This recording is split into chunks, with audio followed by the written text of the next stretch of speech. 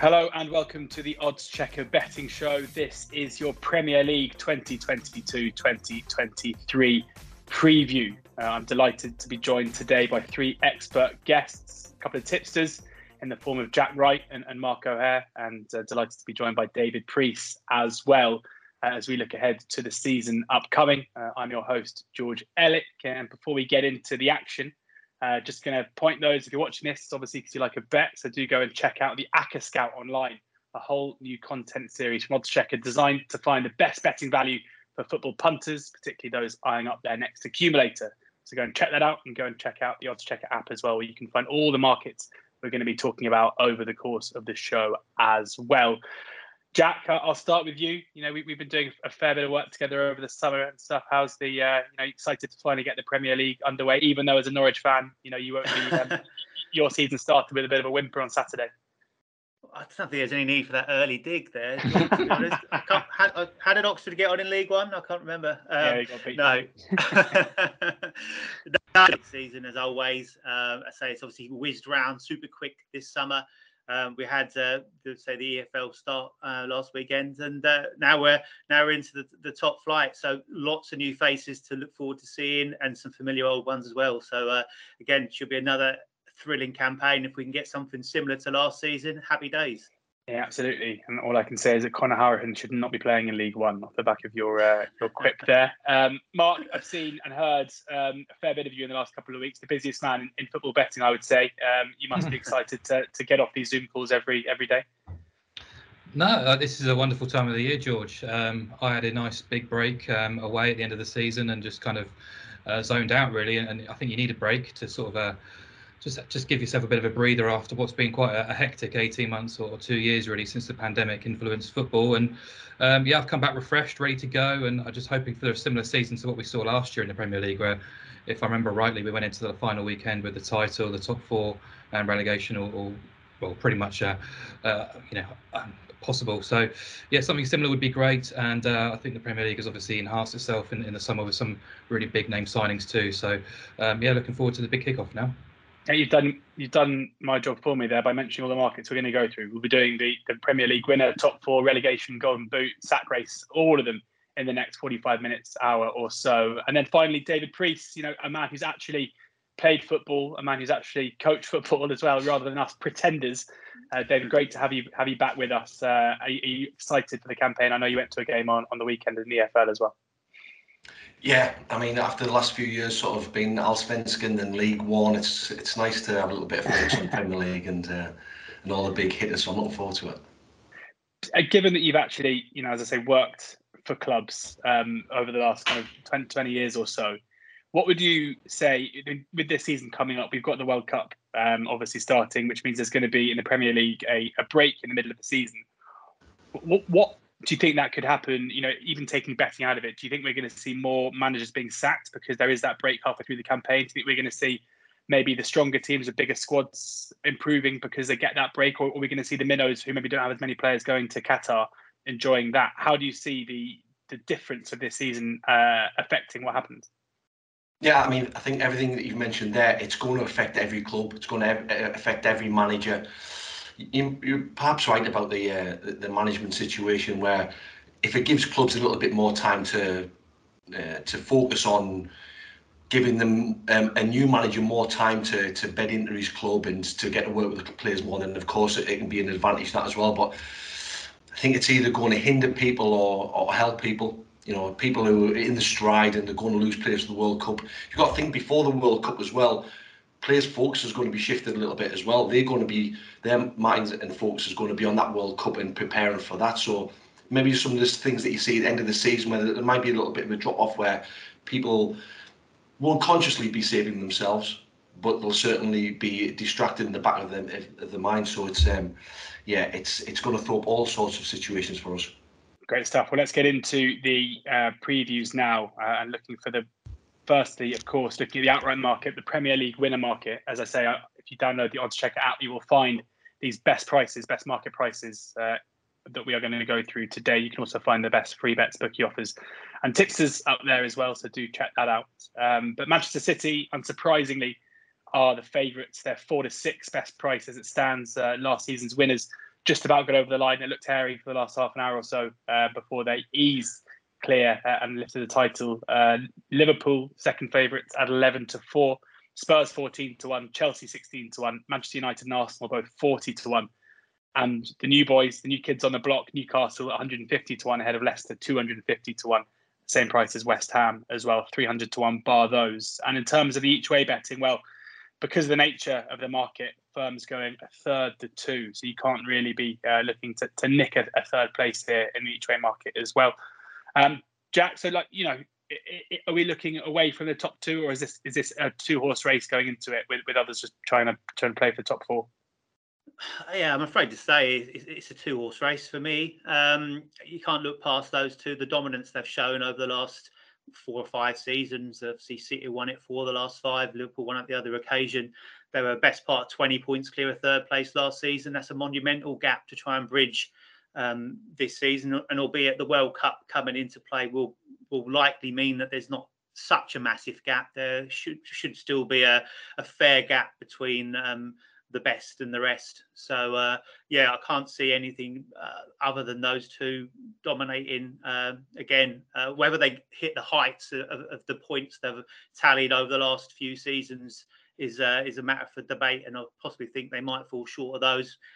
But when they're hitting 90s in both points tallies and in goals scored, that's an incredibly high bar to try and hit. But obviously they've brought some big names in and scorers in, so that's not to be completely ruled out. But I think if you wanted to have a bet on that, it's very, very tough to get into that market at that prohibitive price, considering it's a 9-month wait to visit the pay counter. But potentially some of the forecasts offer some opportunities. I know City Liverpool 1-2 is 7-4, so that comes into possibility. And if you really want to go with it, I know you mentioned the each way market, but potentially.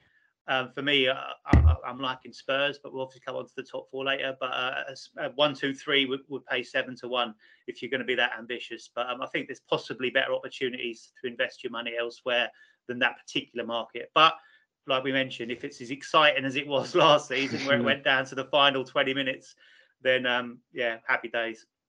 I guess that's the thing here, is that I don't think there are many people who aren't Liverpool fans who wouldn't agree that City are the rightful favourites. But there's a fair price discrepancy between the two clubs, especially when you look back at, I'm certainly of the school that I don't think you can pay any attention to friendly results at all. But you look back at the Community Shield on Saturday, and you wouldn't have thought there would be such a big difference, Mark, with you between the two. So looking at the outright market, can you find any value there, or like Jack, are you looking to play your opinions in maybe sub-markets? Yeah, I will be. What I would say on the outright price is, we all know City have been the best and the most dominant team in the Premier League over the last 5 seasons, bar that one, which they didn't win. They're averaging 92 points and 97 goals over a 5-game sample. Add Erling Haaland into the mix, and they look pretty unstoppable. But the market is kind of giving them a 60 to 65% chance of winning the title, and I think that might be a little bit too kind. If we look over the last 4 seasons, Man City and Liverpool. City have accumulated 358 Premier League points. Liverpool have earned 357. So there's 1 point difference between the two teams over a 4-season basis. And, in 2 of those seasons when City did win the title, it was by just a 1-point margin as well. So I think the market's being slightly disrespectful towards Liverpool at the current prices at 11-4. Clearly, they've lost Mane, so you'd assume there's a slight downgrade there. And, it's a question mark around Darwin Núñez's name and whether he'll be able to adapt as quickly as Luis Diaz did to the Premier League. But if he does, then sure, Liverpool for me have the strongest squad. And I mean squad, maybe not necessarily the first 11, but City's squad itself has actually kind of been weakened, I'd say, with the departures of Zinchenko and Sterling and Gabriel Jesus as well. Clearly, I'm not going to sort of slag off Pep Guardiola and say he's doing the wrong thing. Clearly, he's got an idea of what's required, and Calvin Phillips is a wonderful addition. But, I don't know a huge amount of Julian Alvarez, but clearly he's being rated as being capable of being part of that squad. But I would look at City and say, as a squad, they're possibly weaker than Liverpool. And as we say, we don't really know how the World Cup is going to affect things. And 11-4, I'd rather be a backer of Liverpool than Man City at the current prices. Yeah, 11-4, Liverpool best price with Sport Nation. Is there another angle to this, David, as well, where I think everybody knows that for Manchester City, the Champions League is the golden egg. And going into each season, whilst, of course, they are going to commit everything towards the Premier League title as the season wears on, and as the likelihood is they're going to get into the Champions League group stages. Could that play into Liverpool's hands later on in the campaign? Possibly, but I mean, they've shown over the last 4 or 5 seasons that even though that focus has been there for the Champions League, it hasn't stopped them from performing in the well, yes, but I mean, certainly when we reach the last stages. But when it comes to these two sides, it's like we'll go on to discuss other clubs where there's lots of ins and outs, and there's new managers coming in, and you look at that group below Liverpool and Manchester City, and you just think, because of the stability, because of the consistency, there's no big overhaul. They're just tweaking squads here and there. It just gives them such a massive advantage. And there's very few teams in the division this year. Perhaps another 1 or 2 that I think off the top of my head where there is just that tweaking going on. There has been an improvement last year, and they're just making small improvements again this year. So that's the massive advantage they've got over the other clubs, as well as the quality that they've got in squads. Very decisive for the business, aren't they? They get in, they get it done. They know what they want, and it's done early on. And that, as you say, they're stable. I think it was very bullish, given this World Cup year, that Man City have actually gone, and Mark obviously mentioned it already, to sell Jesus, Sterling, and Zinchenko, and not even out of the league to within the league. Obviously, states how confident they are with what they've got, but it's a possible a gamble, which we'll find out whether it's will backfire or not as the season progresses. But certainly an interesting dynamic. This won't make me popular down the road with my Arsenal supporting nephews, but is there not a slight thinking there that it's not the worst thing to strengthen Arsenal of all the clubs? You know, it's not really a club who are going to be competing with you at the top end of the table, but might strengthen them against the other teams at the top end. Maybe that's just a cynic in me, but I don't think we'd have seen Jesus maybe go to Conte's Spurs, but we'll see. David, can you see any, at the prices at the moment, can you see any value in the winner market?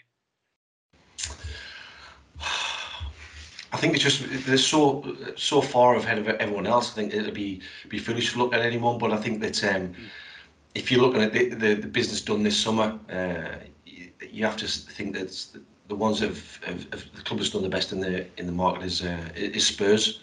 They're the ones who clearly improved under Conte. I know there was a little wobble. I think it was the Burnley game when he threw his toys at the pram and sort of got frustrated, and maybe that's pushed.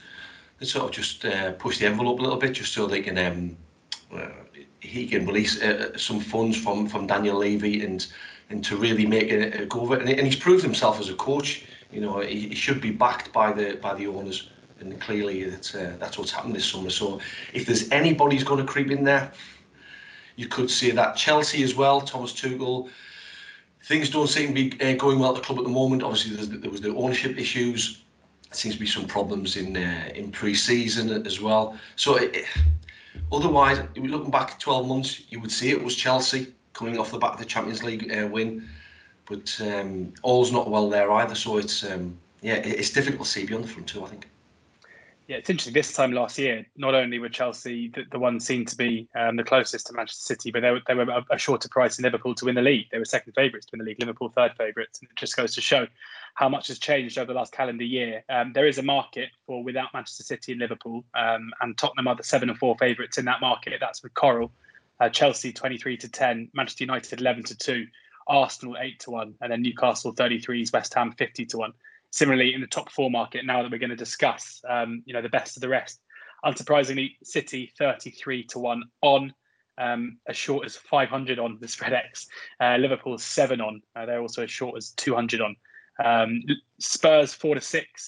Chelsea are the same price, 4-6. Arsenal 9-5. Manchester United 11-5. Newcastle are 17-2. Mark, how would you like to play these ones? We said at the top end, you reckon City are maybe a little bit too short because of the each way, the way the market is with the each way terms. It's hard to really play any of these best of the rest. But there is the without the market and there is the top 4 market. So who do you want to be with there? Tottenham in both senses. I think the 7-4 without Liverpool and Man City is absolutely fine. I think the 4-6 for Spurs to finish in the top 4 is also quite appealing if you stuck it in a couple of ACCAs with a few other season-long bets too. I wouldn't say they're a lock. I think it's obviously silly to say something when there's so many decent competitors, but I think Spurs are heading in the right direction. They have strengthened.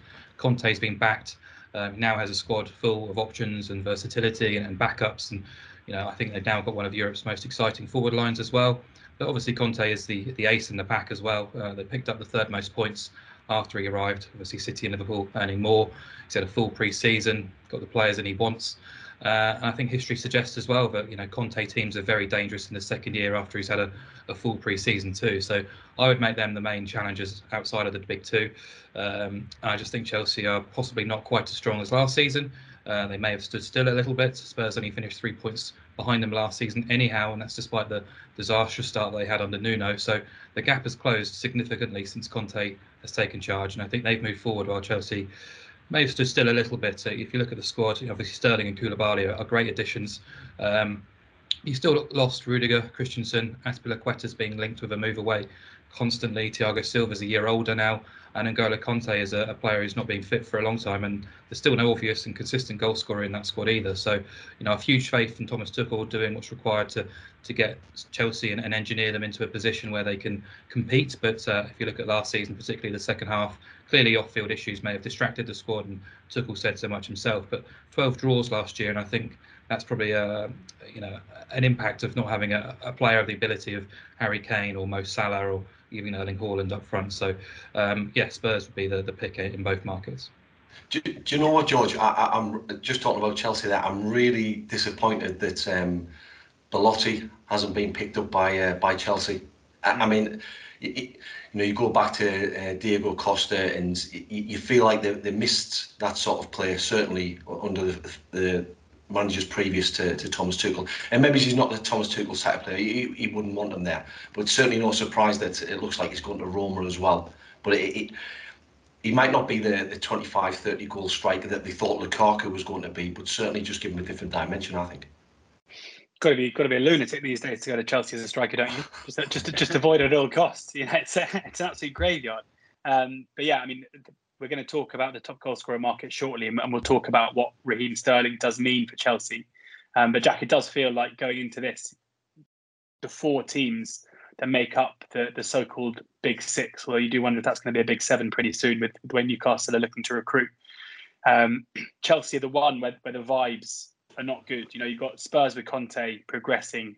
Arsenal fans, I mean, it wouldn't be pre-season unless it was Arsenal fans getting overexcited about Mikel Arteta and their chances, would it? And then Manchester United, another new dawn. Will it be a false dawn again? We'll see. Chelsea do seem to be the ones who come into this campaign with the most question marks. However, the market still has them pretty much on a par with Spurs. Yeah, I think so. The top two are there and clear. We've then got, for me, a battle between Chelsea, Arsenal, possibly throw Man United into the mix, but I think it's at least a season too early for them after last season and their recruitment. That is an ongoing struggle for them this campaign. But yeah, I think I would say that the battle for that fourth place would be between Arsenal and Chelsea, and we've already kind of alluded to it that Chelsea are just, although they made a couple of very, very strong additions, they've just kind of got that little bit element of question mark about them at the moment. And yeah, good old Arsenal riding the crest of a fantastic pre-season, but not for the first time. Yes, made some good additions, not for the first time.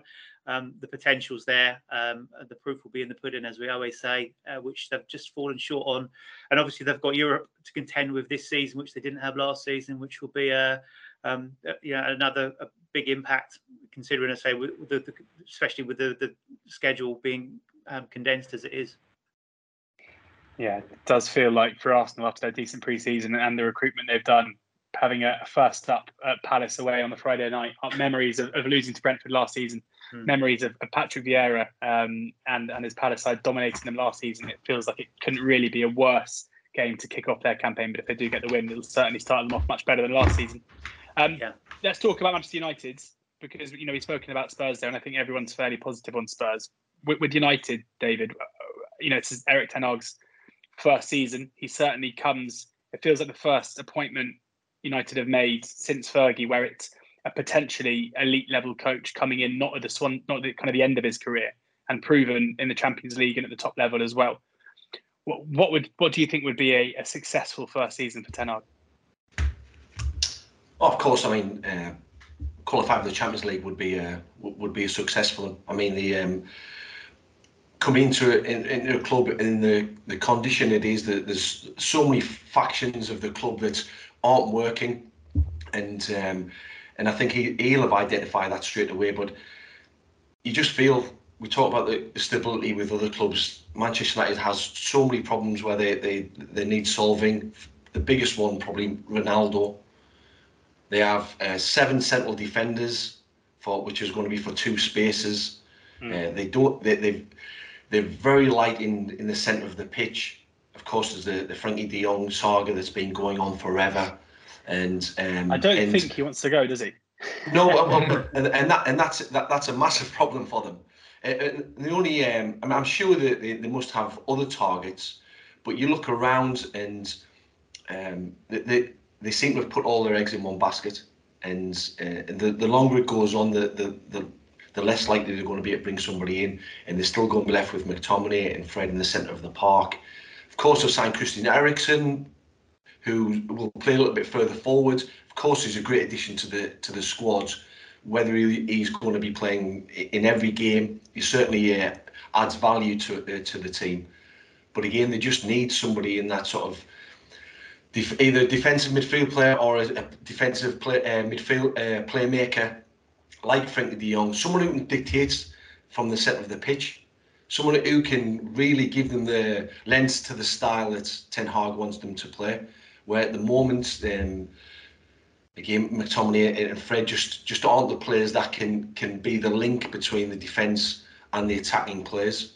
And you've seen last season where they turned into almost a counter-attacking side at times when they're going back to front very quickly. Of course, if that's the way you want to play it and that's how you play, then that's fine.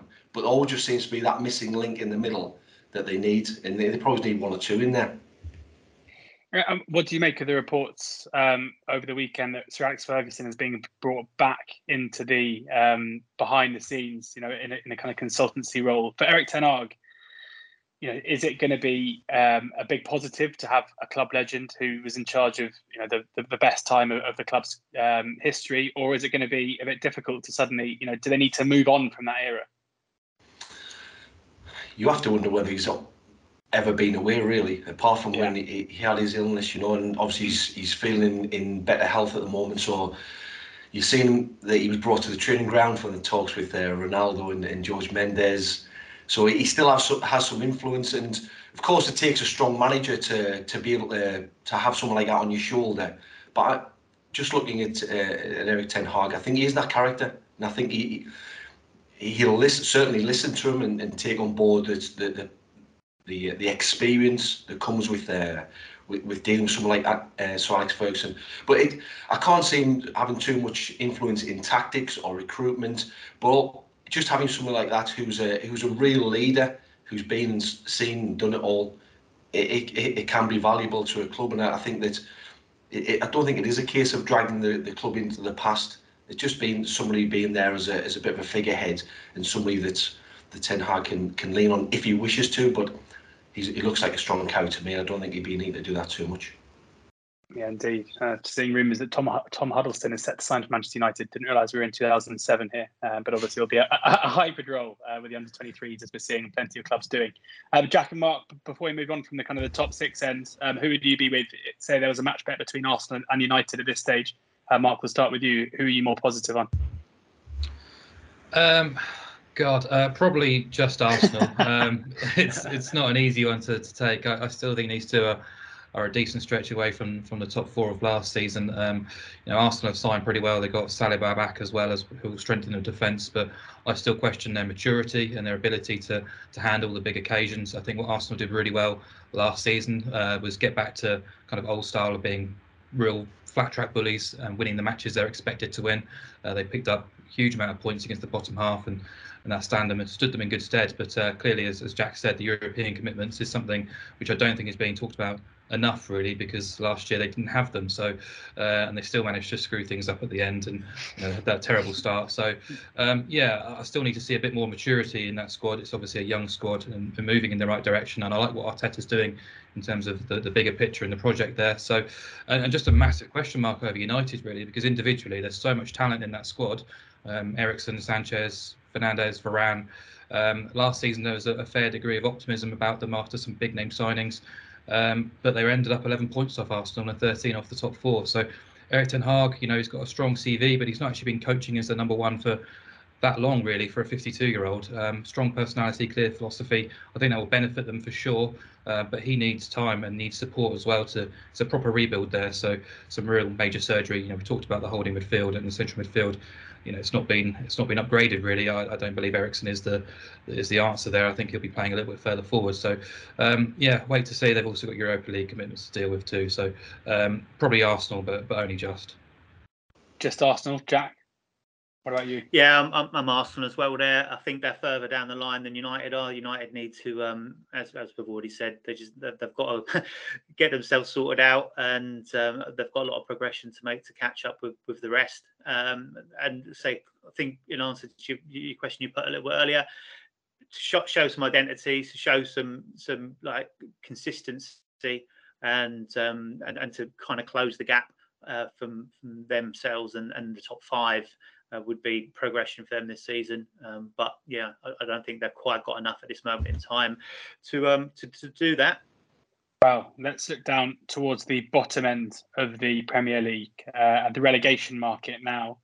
Bournemouth are the 4 to 7 favourites for the drop. The only team odds on. Nottingham Forest are 5 to 4. Fulham 13 to 10. Leeds are 9 to 4. Brentford 5 to 2 or 23 to 10 actually is a bit of 5 to 4 is best price.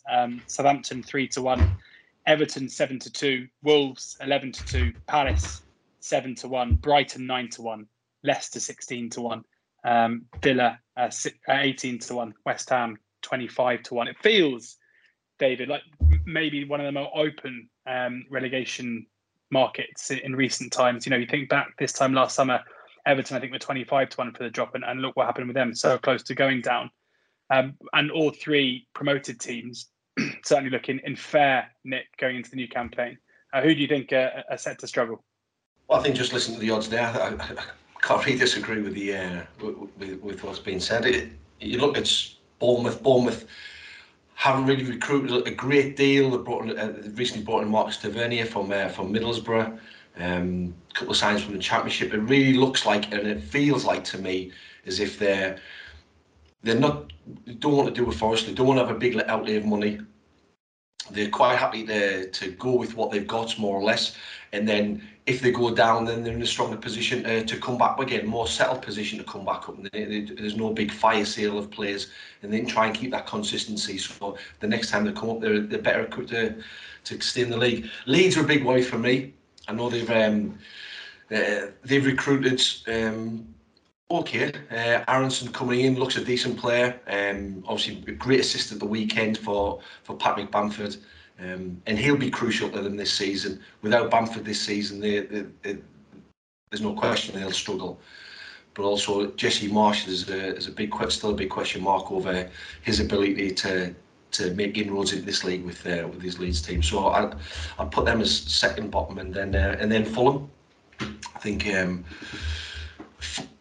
between them and Forest, I think obviously Forest have made a big outlay in players. That could come back to backfire on them when it takes time for all those players to gel into the side. I think Dean Henderson's been a great acquisition for them. Obviously losing Bryce Samba last season, who was the hero of the penalty shot in the playoff semi-final. He could have been a big player for them, but Dean Henderson's been it's adequate, more than adequate cover for them, and I think they'll just do enough to stay up. Just using your goalkeeping expertise quickly, with Henderson, how good is he? Are you surprised he didn't get more of an opportunity at Manchester United to try and get that number one spot off David De Gea? Yeah, possibly, but I think when you're playing for a club like Manchester United, you're not going to get a real long time to bed in. Now, of course, David De Gea took time to adjust to English football. Of course, he did. But with Dean, he's made a gradual rise through the league, so using the loan system. And then once he got his chance, then that was him to take it.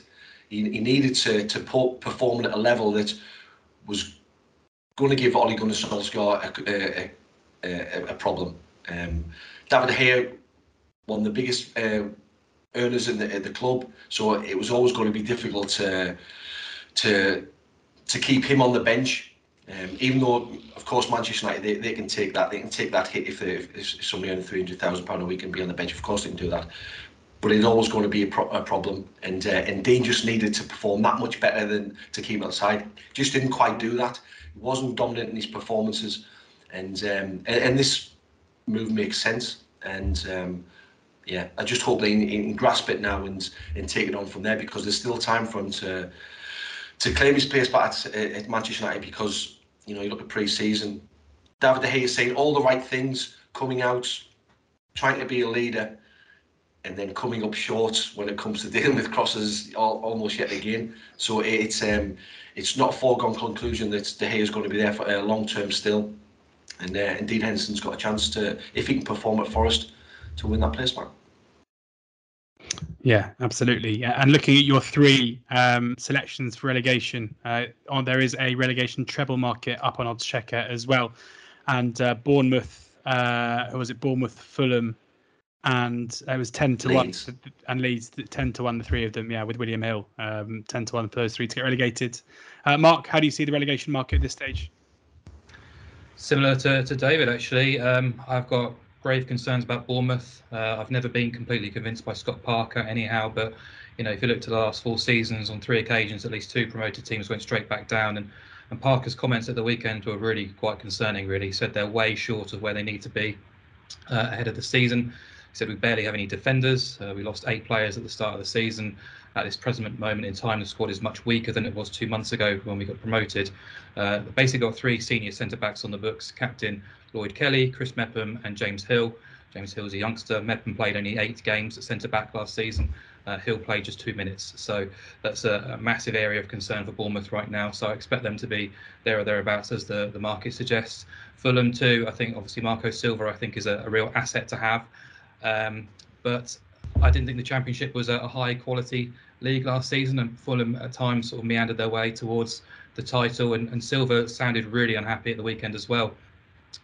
Wouldn't be too surprised if there's issues behind the scenes at Fulham at the minute. They only had 3 senior outfield players on the bench in their final pre-season game, and Silva said himself no one can compete at this level with just 16 senior players in the squad. Again, at centre half, they're just massively short because he's ostracised a few of the more senior players, trying to get them out of the door. So they basically got Tim Ream and Tosin Adarabioyo as options, and Tim Ream, as we know, is probably not good enough for the Premier League these days. So those 2 would be a huge concern. I've massive faith in Forest, more down to Steve Cooper than actually their transfer business. I think once they won promotion, I was relatively confident that they'd have a decent fist of things, as Brentford and Leeds did. I just think his tactical acumen, his attention to detail, and the balance in the squad is really strong, and I do like the additions. Leeds concerns for sure after losing key players. Southampton, there's question marks over, but just a big believer in Ralph Hasenhüttl and his process. And Everton, I can see the clamour, but I'm going to throw out a bit of a wild card in, really, which is Wolves 11-2. Got absolute pelters on social media with my 1-20 from Wolves fans for this, but there is a method to the madness, really. And Jose Sarr was the standout goalkeeper in the Premier League last year, and if you look at post-shot XG numbers, quite remarkable, really. He basically prevented around 9 goals, less than Wolves should have conceded, really. He also led the league for save percentage. Going forward, things are pretty wretched. They're in the bottom 3 for goals scored. And also, if you look at their sort of shots on target numbers, really, really poor. They've actually been averaging fewer than 1 goal per game over the last 2 seasons. So it wasn't just last year. Obviously, a few players have come back, Pedro Neto for sure, which will strengthen them. There's been talk that they've changed system and style in pre-season to try and combat what was a really flat period from February onwards, when defence seemed to falter and the attack wilted, and they had a bottom 3 process over a 24-game period too. So, concerns there for Wolves. I just think at 11-2, you mentioned Everton last year at 25-1 as a team who sort of fell back into trouble. Wolves wouldn't surprise me if they were in the bottom 6 mix, and therefore 11-2 would be a price I'd be quite happy to take. 11-2 there, Wolves. That's with 10bet and Sport Nation. Short as 4-1 elsewhere. So make sure you do use the Oddschecker grids to ensure you're getting the best price for this one. So we've had 4 put up there now. So both David and Mark putting up Bournemouth and Fulham. Concerns from Mark for Leeds, David as well, and then a bigger price at 11-2. So Jack, what have you got for us? I've got nothing left to add, really, to be honest. I think the guys have pretty much nailed it. Top goal scorer in a second. Yeah, my notes down basically reiterate everything that's been said there. The ones in the mix, obviously the defaults are going to be the promoted sides. Bournemouth are the ones that have most fear. They do remind me of Norwich, not last time round, but the time round before, where they kept the core of the side that got them promoted. And to kind of go back and come again, as I said, the addition of Tavernier, but they're saying he's going to play as a left wing back apparently, so it's an interesting mix. But so them to finish bottom for me at 2-1 is possibly another angle in, and Everton and Wolves. I fancy one of the promoted sides to survive, at least one. And as Mark said, Cooper probably gets Forest a few extra points because of his managerial acumen. But as David said, we've got to wait to see how they gel, because they had to effectively put another half a team together due to the loans that went back at the end of last season that did them so well. So Everton and Wolves are the ones that would at a price, because you can make a case for pretty much everyone from Wolves down, I think.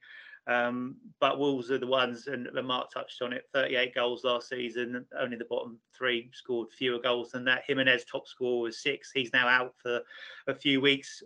So a tricky start to the campaign for them could lead to a few troubles. But I'll go with what the guys have said there. Nothing extra to add than that. Well, I'll chuck something at you then, because I'm amazed, mate, that between the three of you learned experts in this field, that Everton haven't been mentioned at 7-2. Is this not? I mean, from where I'm sitting, you've got a team who were fairly fortunate to stay up last season. I think the most important game and 3 points that they got in their survival bid was when they went to Newcastle, went down to 10 men, were battered for the most part, and broke up the other end, and then after 94 minutes and won the game 1-0. And that kind of started the comeback. But you've got a manager in Frank Lampard that there are still huge question marks over. They lost Richarlison, their most talented player, as well. It's one of those, sometimes in horse racing, you say, if this horse was trained by John Gosden, it would be favourite. It feels to me like if this wasn't Everton, if Everton were called something else, but we had the same data over the last 12 months or so and the same knowledge of the manager, they'd be shorter than 7-2. But you can tell me, Jack, that why I'm wrong.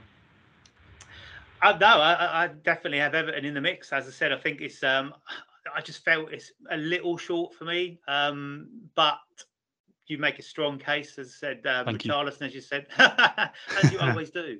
But Richarlison, 10 goals last season, twice as many as the next highest scorer for Everton, and was top assists as well. So Lampard, is he going to go back to the style? Is he going to stick twist? Lots of questions to be asked. And as I say, they were a shambles last season. 10 points on the road. That's the thing for them. If they can put something together away from home, then they've got a better chance, because Goodison's a strong place for them, relatively speaking, as far as the relegation mix is concerned. But we're atrocious away. So they picked up 4 points in their final 3 away games. So that only drew them level with Norwich as far as points gained on the road, which is never a good place to be. So absolutely, I think they're bang in trouble. But just would have shaded with Wolves purely because they're a slightly bigger price. What I'd say about Everton, just as minor positive, is just like Leeds last season, they were absolutely ravaged by injuries to real key players as well. Calvert-Lewin barely played.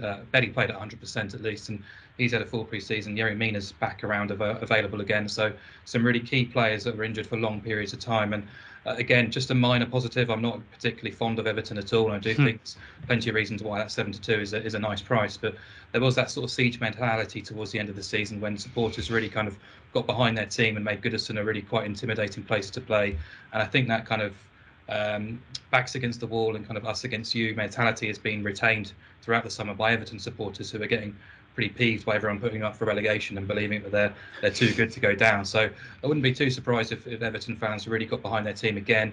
But as we'll talk to as well, Lampard's towards the top end of the sack race market. So if he's gone early doors, they could easily get a stronger replacement in. So yeah, just a few sort of more crumbs of comfort, I'd say, for Everton.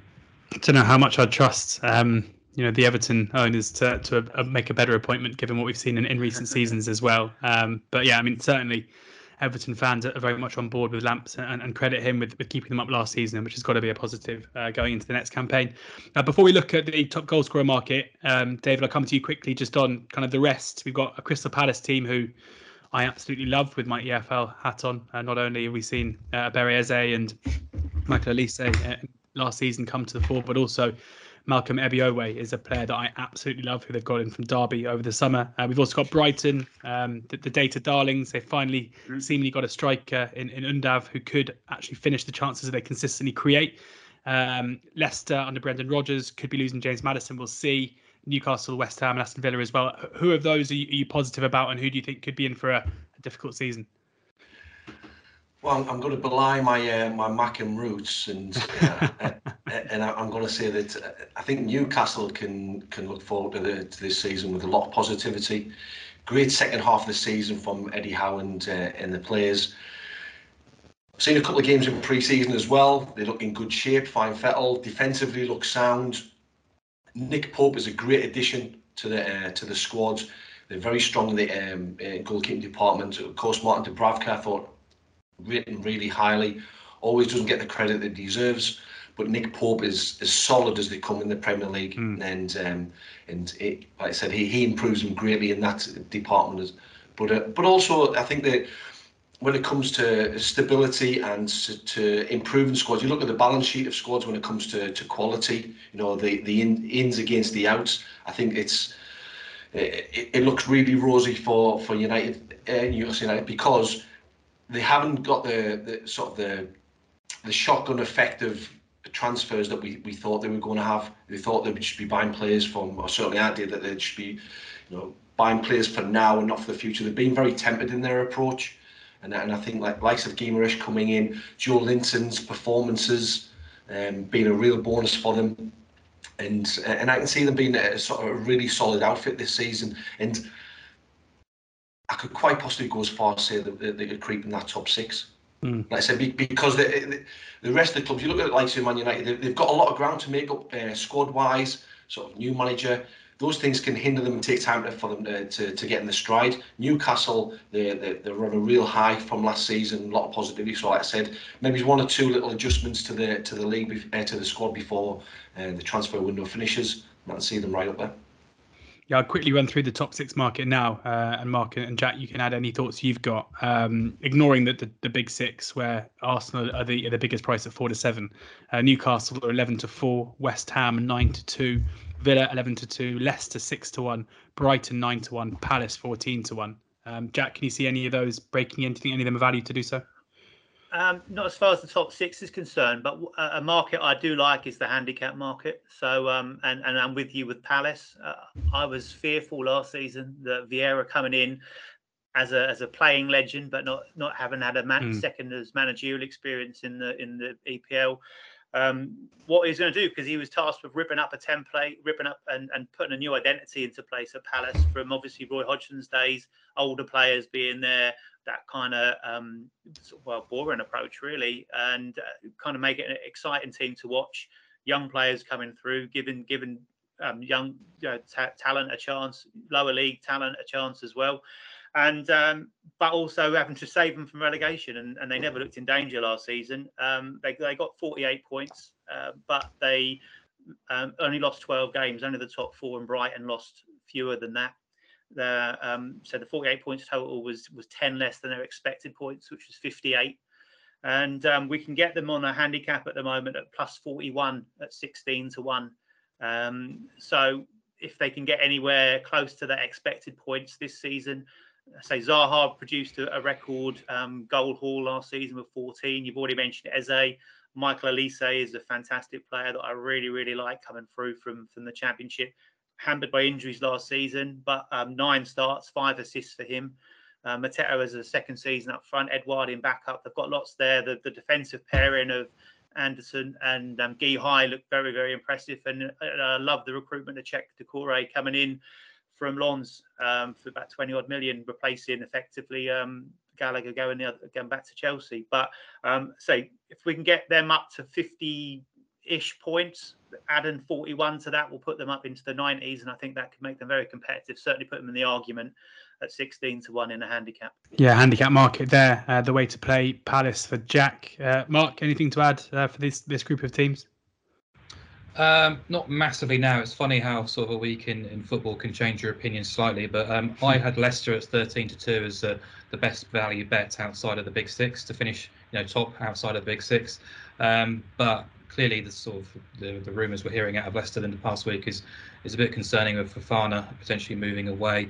The move for James Maddison as well from Newcastle too. But I think there's been a lot of sort of negativity around Leicester, and I was struggling to sort of work out why that is. Sure, they haven't strengthened their squad this summer, but I don't think that's necessarily required. Last season they finished 8th despite having a really wretched campaign where defensively they were completely atrocious. They still finished 8th and 3 points off 7th. So they were 3 points off winning this title last season, and they're 13-2 it this time around without European commitments, without the same injury concerns as well. If you look at the squad, it's absolutely stacked with quality throughout, really. I know Schmeichel's going or gone now, but I actually think it's probably a bit of a positive for Leicester if they can get a replacement in. So, but yeah, clearly if Fofana does go, he was the big miss last year. There is a concern there. Maddison, I'm not too concerned about, because I think Harvey Barnes is possibly the better option there. But in terms of the squad right now, Leicester's is really well stacked and really well capable of sort of competing towards that top 7 or 8. But as you've already mentioned, there's a really fascinating battle there to be sort of the best of the rest with Newcastle and West Ham and Aston Villa, Brighton, Palace. So it's going to be really competitive. It's an interesting market with Sky Bet as well. Just quickly, David, before you pick up, where Sky Bet have each way terms as well. So you can back Leicester at 13-2, a 5th of 3. So even if they're finishing there, top 3 places outside the 6, you're still getting a profit. I've got a couple of plus and minuses for to add to Leicester City, because Schmeichel's perhaps come to the end of his prime, but he's a huge character in that dressing room. Real influence, got a real natural authority, and so he'll be a big miss in the dressing room. But they've got Daniel Everson, who you'll have seen at Preston over the last couple of seasons, and he's a real he's a brilliant shot stopper. The distribution can be improved, of course, but I think he's somebody who can take over the mantle of Kasper Schmeichel and make sure that they don't miss him. But also, I watched them against Notts County in pre-season in a game that lost 2-1, and they lost both goals to Notts County at set pieces. So that problem is still there for them. So they still haven't solved that. It feels like the Brendan Rodgers club arc, and normally when it gets to this stage, he's sacked, so we don't know what happens next. But it always seems to be, improvement, then a massive drop off. And I think we saw the drop off last season, but hopefully Brendan can arrest that. And I'd just like to kind of repeat what David said there. Daniel Everson has been one of, if not the best keeper in the Championship over the last couple of seasons. Won all the awards at Preston last season as well, and I hope he does get the chance to show what he can do at the top level for Leicester. Last 2 markets, we're going to go through the top goal scorer and then the sack race. Top goal scorer market is as such. Erling Haaland is the 11-4 favourite ahead of Mo Salah at 9-2. Harry Kane 6-1. Gabriel Jesus, of course, now of Arsenal 12-1. Darwin Núñez 14-1. Heung-min Son 20-1 after his exploits last season. Cristiano Ronaldo, will he be there? He's 20-1. Raheem Sterling, Chelsea's main goal threat, you'd have thought, 33-1. Jamie Vardy, 33-1. Luis Diaz is 50-1. 66-1 bar those. If the each way terms weren't particularly favourable in the outright market, you've got to think that most firms paying a quarter of the 4 is handy enough. Although Ball Sports really sticking their neck out, paying a quarter to 6 in the top goal scoring market. Naturally, their price is a bit shorter than the rest, but if you're looking to pick up a place at a bigger price, they could be the way to play this. Jack, I promise you first run here, so take it away. Thanks very much. Obviously, again, similar to the title race, we're not surprised to see who's at the top of this particular market. Haaland's obviously going to come in, and you would expect to have complete silver platter service from a whole host of people behind him, whoever Pep decides to put in any one particular point. And obviously Salah at Liverpool. The questions, I suppose, around those, and it's hard to argue against them, but to try and put some kind of argument against them is that is Haaland in to help Manchester City win the Premier League, or is he in to help them win that elusive Champions League? And therefore, the priorities might be there with a bit of rotation. And also, of course, with Salah, you're looking at the impact that Mane will have being missing from that, and how he links up with Nunes going in there. So I'd expect both to hit 20 plus to set the bar for us to look elsewhere down the list. I'd like to have a little bit of a crack at someone at slightly bigger odds than what we're getting out from the favourites. Obviously, you've got the likes of Kane and Son. Son was 40-1 last season, I believe. I do know someone that was on him outright. Very nearly came fully off, tied obviously at the end. Last season, 23 goals, won the Golden Boot, and 17 would have got you the place in the top 4. So looking through that, you mentioned Sterling. I've actually gone for his teammate as someone to possibly keep an eye on as Havertz, if he's going to be playing as a number 9. Obviously, Lukaku no longer there, who we expected to feast last season. Certainly wasn't that. Famine. Famine indeed. Looking at Havertz stats for his starts as a number 9 for Chelsea, 17 in the Premier League, got 7 goals. So would put him in the conversation to sort of be up there to say get possibly like 15 to 20 goals. And if it really hits off for him, then he could say certainly break that 20. He's got the talent, and what I would say about him is that he's on a upward trajectory from when he started with Chelsea, and he seems to be finding his feet and his confidence. Given a consistent run in the team and a role in that position, then possibly would be one at 66-1. I saw him best priced, potentially to certainly each way value. There's lots there again there to offer him some by way of ammunition. If Reece James can stay on the pitch, he got 9 assists last season.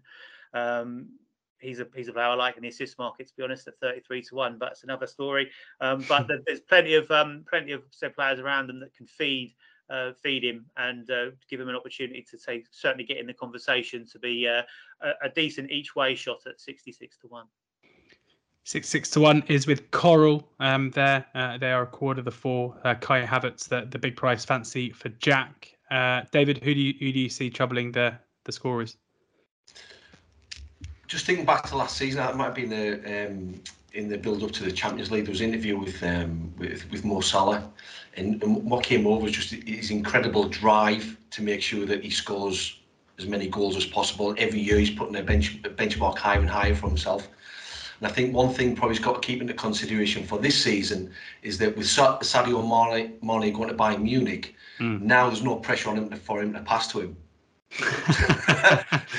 So he can save all those chances for himself and then and add to his tally. But he's just that incredible mentality. Of course, all the great goal scorers have got that. Harry Kane as well. He'll always be up there, and the improvements they've made in the squad as well. But I'd like to know what price that Jamie Vardy is to be top scorer this season, because I've heard he might need a few of those goal bonuses. Yeah, he's 33-1 best price with the each way terms, 40-1 elsewhere. He'll have to have a fair few quid on that in order to pay off the family debts, should we say? But anyway, moving on quickly before I get in trouble. Mark, who do you see in the top goal scorer market? Probably nothing too original, really, from what you've already heard. But on Erling Haaland, no Man City players actually won the top goal scorer award under Pep Guardiola. And last season, De Bruyne was their top goal scorer in the Premier League with 15. And you've probably heard the stat as well, been reeled out plenty of times that no foreign players won the Golden Boot in their debut season as well. So a couple of trends going against Haaland. So, yeah, for me, it was just a straight shootout, really, between Salah and Kane and who you prefer at the prices. They've topped the scoring charts in 6 of the last 7 seasons.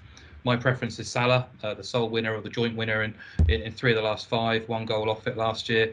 92, I think, is an absolutely fair price, considering his consistency and the fact he's not off to the World Cup. And Harry Kane, as captain of England, could well be coming home with emotional baggage, whether that's positive or negative, we just don't know, really. So Salah on penalties, almost always fit. If you look at his appearance record, it's quite remarkable, really. Signed that new deal as well, averages 24 goals a season, which is quite phenomenal, really. But yeah, Kane, he only scored 2 goals before Christmas last year, ended up with 17, so you could see the impact that Conte had, and Kane obviously had that slow start after his sort of want-away moves to City as well. But yeah, Vardy, he's actually placed in 5 of the last 7 seasons as well, so I think there's probably an each way angle there. But like Jack, Kai Havertz would be my big price fancy at 66. Is I think it's 0.4 Premier League goals per 90, 0.48 XG per 90 last season. Big price, considering he's probably going to be the sort of central forward in that Chelsea system. The market's giving Sterling a lot of love, obviously, because he's been hacking up with loads of goals for City. But I think Havertz will be the chief goal threat, really. And he has had an 18-goal season with Leverkusen in the past when he wasn't actually kind of playing in that sort of central forward role either. So I think there's plenty of potential there, but obviously need him to stay fit and well. He's had issues with injury as well as illness in the past couple of years since making the move. Yeah, Kai Havertz again, positive mentions for him. I'm going to throw in one at a massive price. I think, and especially given that Ball Sports paying a quarter to 6, Odsonne Edouard is 125 to 1. Scored 6 goals on his debut season last season for Palace. Only playing, I think it was 1,500 minutes over the course of the season. Being eased in, 1,567. Only 18 starts, 10 sub appearances, 6 goals, 3 assists. Was getting 2.3 shots per game off, most of it in the penalty area. Seen him be prolific in the past for Celtic. Scored 2 goals in their last friendly as well.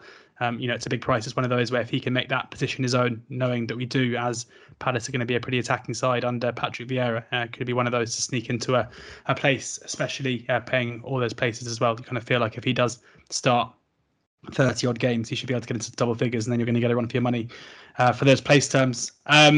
Move on then to the sack race. First manager sacked in the Premier League. You normally don't have to wait too long for this, but as we mentioned earlier, Frank Lampard is the 4-1 favourite here, ahead of Jesse Marsch, who is 6-1, and Ralph Hasenhüttl also 6-1. Brendan Rodgers 9-1, Bruno Lage 12-1, Marco Silva 12-1, Scott Parker 12-1, Thomas Tuchel 14s, Eddie Howe 18, Steven Gerrard 20, Vieira 25, Cooper 25, Frank 28, Arteta 33, Moyes 33, Ten Hag 33, Potter and Conte both 33-1 as well, and then the big two, Pep and Klopp, both 66-1. David, I come to you first. Someone who's been behind the scenes at clubs, know how things work. Who do you think could be under pressure early doors? I think through probably no fault of his own, really, probably Bruno Lage. We mentioned the deficiencies in the goal scoring ranks. Of course, Hwang has been recruited permanently, 15 million. So that will lighten the load a little bit from Jimenez's injury, but still, it's going to be difficult for them to make any inroads into the division to start this season. I think, and especially they're not a high-scoring team anyway. Losing those goals from Jimenez, of course, they survived without him when he went through that long period out with his head injury. But I think it'd just be too much for them to cope with this time around. And I think that, like I said, nothing down to the deficiencies in his coaching, just circumstantial situation will make sure that it'll probably be him. Interesting stuff. Yeah, 12-1 Lage is to be first to go. Lage. Jack, who do you think could be? You gave me a pretty good one in the Championship market for this. You gave me Dean Smith at 40-1. Definitely not 40-1 now after Norwich's opening day defeat. So can you repeat the trick here? Nothing that big, I'm afraid, because I don't really fancy Pep or Jurgen Klopp to get dismissed. So we're that top end of the market. I think is a race between probably 8 managers. I actually had Bruno Lage down as well, based on what I said about Wolves and the relegation situation. He just cut a very frustrated figure last season towards the end, and you could potentially see that starting this time around. I looked into the last 4 seasons, and unfortunately we've not got a Watford this season. If not, that would make this conversation a lot easier, as you know from last season, where you capitalised on that. Watford twice, West Brom and Fulham were the first clubs to pull the trigger, and 3 of the last 4 seasons were promoted sides that suffered. So if not Bruno Lage, I'd probably throw Scott Parker into the ring at 12-1, given that they could be atrocious and kind of left with nothing but an option to get rid. I think Watford tend to bring the average game span down. I think they're 11 games between the last 2 dismissals from their managers. Other than that, it's around about 10 or 11. So it gives Scott Parker enough time, I think, possibly to put a very bad opening run together, Frank de Boer style, and possibly a man's a go. So another 12-1 shot. One for football cliches, I think that one gives him time to put a bad run together. I don't know if you can. If that makes much sense, Mark. I think Jack's been looking at my notes because they're two 12-1 shots that I've got down for the very same reasons with the very same stats. I think Lampard is a worthy favourite, but I'm not going to back that price. And Southampton and Hasenhüttl, his teams tend to start pretty well, full of running, fitness and intent. So they're always quite awkward in the opening sort of stanza of the season. So quite happy to sort of look away, even though they've got a difficult start. So yeah, 12-1 Larger, 12-1 Scott Parker, both appeal. But I was also going to sort of split my stake between three and chuck in Marco Silva at 12-1. Mentioned earlier, there's clearly a bit of tension behind the scenes about how the summer has gone. The celebrations of sort of promotion have long gone. There's quite a despondent mood around the cottage at the minute, and there seems to be a sort of sense of inevitability after sort of previous promotions, but this is going to be a pretty rough ride. And Fulham play 4 of the big 6 in their opening 7 games. So it's not just a case that he might be able to, or he might be removed. I think there's also a potential here that Silva might want to walk away and down tools, really, because I mentioned those comments at the weekend. You don't want to sort of speculate too much, but read between the lines. And one of the comments was, everyone that understands football can see that we need at least 5 or 6 players. That's clear. So to me, the sort of line of everyone that understands football feels like a sort of subtle dig at the CAO, Alistair McKenzie, and the vice chairman, Tony Khan, as well. So, if that relationship is fractious, there could be a sacking, or there could be a sort of walking away from Silva too. So a couple of reasons why I think 12-1 for him, as well as the stat that Jack pulled out about the newly promoted managers winning this pretty often in the last couple of years, just kind of edges him sort of towards the top of my thinking, alongside Parker and Bruno Lage. 12-1 Marco Silva with BetVictor, Lage 12-1 with BetVictor, Betfair Sportsbook, and Paddy Power. Parker 12-1 with Paddy's and Betfair Sportsbook. I'm going to throw a final big price one into the mix as well. Mikel Arteta at 33-1 is as short as 16-1 elsewhere. I always feel, and it felt the same last season, every time Palace play against Arsenal, both times last season, it's a bit of an audition for the Arsenal manager. I think there's no denying that Arsenal fans would probably quite like to see Patrick Vieira in charge, and I think it will make Arteta's job quite awkward if on Friday night we see Palace do what they did to them last season and win comfortably. And it would mean that if the bad start continues, I'm sure there'll be clamour to bring in the former captain Vieira to replace him. But I think Arteta's as short as 16-1 elsewhere. That's probably the price I'd have him at. So at 33s, maybe worth a little flyer as well. Thank you very much, guys. Thanks to David, thanks to Jack, and thanks to Mark for sharing their insights ahead of the Premier League season on the Odds Checker betting show. Subscribe to the Odds Checker YouTube channel, where you can find loads more preview content and more content throughout the season and across all sports as well.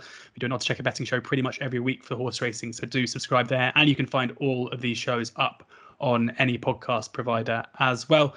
Do download the Odds Checker app, as I said at the top of the show, where you can find all of these markets and the best prices. Bookie offers free bets and some of the best tipsters in the game as well. Do check out the Acca Scout, a new content series from Odds Checker, designed to find the best betting value for football punters, particularly those eyeing up their next accumulator. Find that on the YouTube channel as well. Fingers crossed for a brilliant Premier League season. All the best to you guys. Thanks for sharing your tips. Hopefully some winners in there. But as is always the case, please ensure that you're gambling responsibly.